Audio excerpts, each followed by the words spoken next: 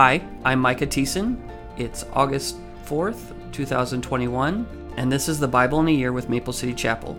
The readings for today are 2 Chronicles 35, 2 Chronicles 36, 1 Corinthians 1 through 17, Psalms 27, 1 through 6, and Proverbs 20 and 21. 2 Chronicles 35. Then Josiah announced that the Passover of the Lord would be celebrated in Jerusalem, and so the Passover lamb was slaughtered on the 14th day of the first month. Josiah also assigned the priests of their duties and encouraged them in their work at the temple of the Lord. He issued this order to the Levites, who were to teach all Israel and who had been set apart to serve the Lord. Put the holy ark in the temple that was built by Solomon, son of David, the king of Israel. You no longer need to carry it back and forth on your shoulders. Now spend your time serving the Lord, your God, and his people Israel. Report for duty according to the family divisions of your ancestors, following the directions of King David of Israel and the directions of his son Solomon. Then stand in the sanctuary at the place appointed for your family division and help the families assigned to you as they bring their offerings to the temple. Slaughter the Passover lambs, purify yourselves, and prepare to help those who come. Follow all the directions that the Lord gave through Moses. Then Josiah provided 30,000 lambs and young goats for the people's Passover offerings, along with 3,000 cattle, all from the king's own flocks and herds. The king's officials also made willing contributions to the people, priests, and Levites. Hilkiah, Zechariah, and Jehiel, the administrators of God's temple, gave the priests 2,600 lambs and young goats and 300 cattle as Passover offerings. The Levite leaders, Conaniah and his brothers, Shemaiah, Nathanael, as well as Hashabiah, Jaleel, and Jozabad, gave 5,000 lambs and young goats and 500 cattle to the Levites for their Passover offerings. When everything was ready for the Passover celebration, the priests and the Levites took their places, organized by their divisions as the king had commanded. The Levites then slaughtered the Passover lambs and presented the blood to the priests, who sprinkled the blood on the altar while the Levites prepared the animals. They divided the burnt offerings among the people by their family groups so they could offer them to the Lord as prescribed in the book of Moses. They did the same with the cattle. Then they roasted the Passover lambs as prescribed. And they boiled the holy offerings in pots, kettles, and pans, and brought them out quickly so the people could eat them. Afterward, the Levites prepared Passover offerings for themselves and for the priests, the descendants of Aaron, because the priests had been busy from morning till night offering the burnt offerings and the fat portions. The Levites took responsibility for all these preparations. The musicians, descendants of Asaph, were in the assigned places, following the commands that had been given by David, Asaph, Heman, and Jeduthun, the king's seer. The gatekeepers guarded the gates and did not need to leave their posts for duty, for the Passover offerings were prepared for them by the fellow Levites. The entire ceremony for the Lord's Passover was completed that day. All the burnt offerings were sacrificed on the altar of the Lord, as King Josiah had commanded. All the Israelites present in Jerusalem celebrated the Passover and the festival of unleavened bread for 7 days. Never since the time of the prophet Samuel had there been such a Passover. None of the kings of Israel had ever kept a Passover as Josiah did, involving all the priests and Levites, all the people of Jerusalem, and people from all over Judah and Israel. This Passover was celebrated in the 18th year of Josiah's reign. After Josiah had finished restoring the temple, King Necho of Egypt led his army up from Egypt to do battle at Karshemish on the Euphrates River, and Josiah and his army marched out to fight him. But King Necho sent messengers to Josiah with this message: "What do you want with me, King of Judah? I have no quarrel with you today. I am on my way to fight another nation, and God has told me to hurry. Do not interfere with God, who is with me, or he will destroy you." But Josiah refused to listen to Necho, to whom God had indeed spoken, and he would not turn back. Instead, he disguised himself and led his army into battle on the plain of Megiddo. But the enemy archers hit King Josiah with their arrows, and wounded him. He cried out to his men, "Take me from battle, for I am badly wounded." So they lifted Josiah out of his chariot and placed him in another chariot. Then they brought him back to Jerusalem, where he died. He was buried there in the royal cemetery, and all Judah and Jerusalem mourned for him.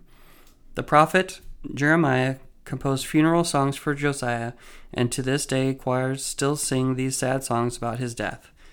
These songs of sorrow have become a tradition and are recorded in the Book of Laments. The rest of the events of Josiah's reign and his acts of devotion carried out according to what was written in the law of the Lord from beginning to end are all recorded in the books of the kings of Israel and Judah. Chapter 36. Then the people of the land took Josiah's son Jehoahaz and made him the next king in Jerusalem. Jehoahaz was 23 years old when he became king, and he reigned in Jerusalem 3 months. Then he was deposed by the king of Egypt, who demanded that Judah pay 7,500 pounds of silver and 75 pounds of gold as tribute. The king of Egypt then installed Eliakim, the brother of Jehoahaz, as the next king of Judah and Jerusalem, and he changed Eliakim's name to Jehoiakim. Then Necho took Jehoahaz to Egypt as a prisoner. Jehoiakim was 25 years old when he became king, and he reigned in Jerusalem 11 years. He did what was evil in the sight of the Lord his God. Then King Nebuchadnezzar of Babylon came to Jerusalem and captured it. And he bound Jehoiakim in bronze chains and led him away to Babylon. Nebuchadnezzar also took some of the treasure from the temple of the Lord and placed them in his palace in Babylon. The rest of the events in Jehoiakim's reign, including all the evil things he did and everything found against him, are recorded in the book of the kings of Israel and Judah. Then his son Jehoiakim became the next king. Jehoiachin was 18 years old when he became king, and he reigned in Jerusalem 3 months and 10 days. Jehoiachin did what was evil in the Lord's sight. In the spring of the year, King Nebuchadnezzar took Jehoiachin to Babylon. Many of the treasures from the temple of the Lord were also taken to Babylon at that time.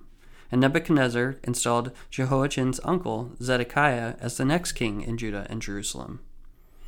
Zedekiah was 21 years old when he became king, and he reigned in Jerusalem 11 years.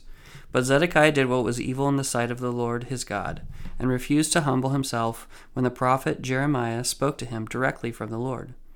He also rebelled against King Nebuchadnezzar, even though he had taken an oath of loyalty in God's name.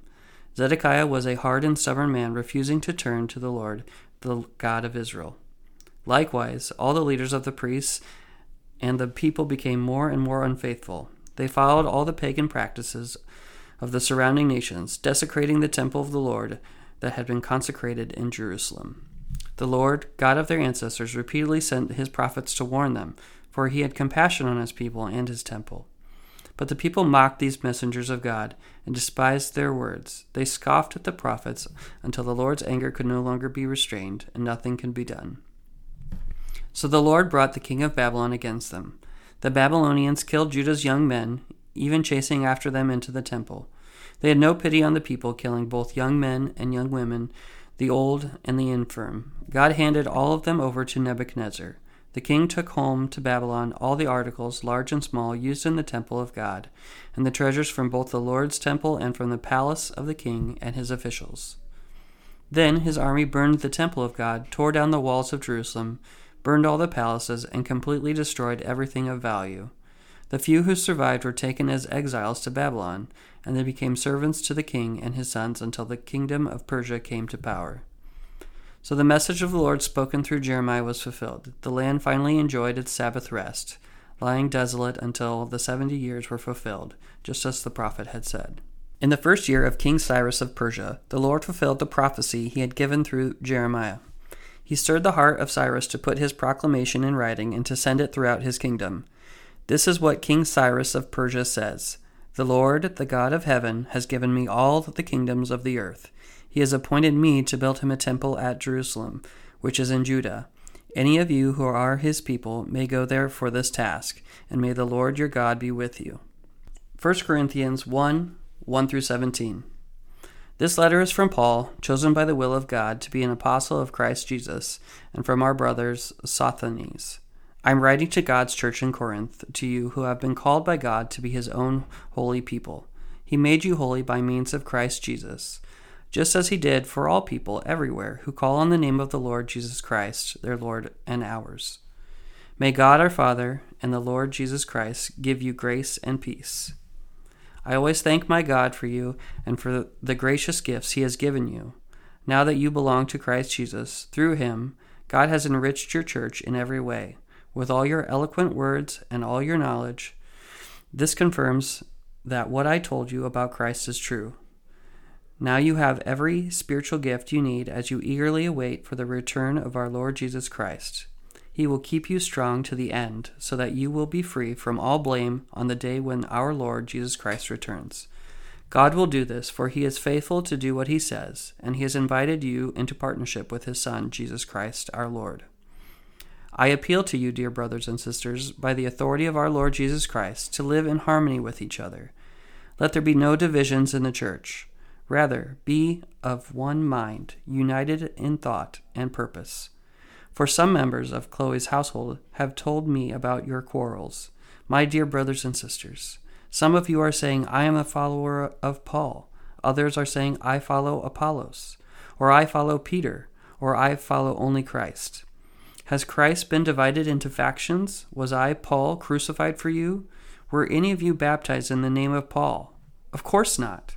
I thank God that I did not baptize any of you except for Crispus and Gaius. For now no one can say that they were baptized in my name. Oh yes, I also baptized the household of Stephanas, but I don't remember baptizing anyone else. For Christ didn't send me to baptize, but to preach the good news, and not with clever speech, for fear that the cross of Christ would lose its power. Psalms 27, 1-6. The Lord is my light and salvation, so why should I be afraid? The Lord is my fortress, protecting me from danger, so why should I tremble? When evil people come to devour me, when my enemies and foes attack me, they will stumble and fall. Though a mighty army surrounds me, my heart will not be afraid. Even if I am attacked, I will remain confident. The one thing I ask of the Lord, the thing I seek most, is to live in the house of the Lord all the days of my life, delighting in the Lord's perfections and meditating in his temple. For he will conceal me there when trouble comes. He will hide me in his sanctuary. He will place me out of reach on a high rock. Then I will hold my head high, above my enemies who surround me. At his sanctuary I will offer sacrifices with the shouts of joy, singing and praising the Lord with music. Proverbs 20, 20 and 21. If you insult your father or mother, your light will be snuffed out in total darkness. An inheritance obtained too early in life is not a blessing in the end.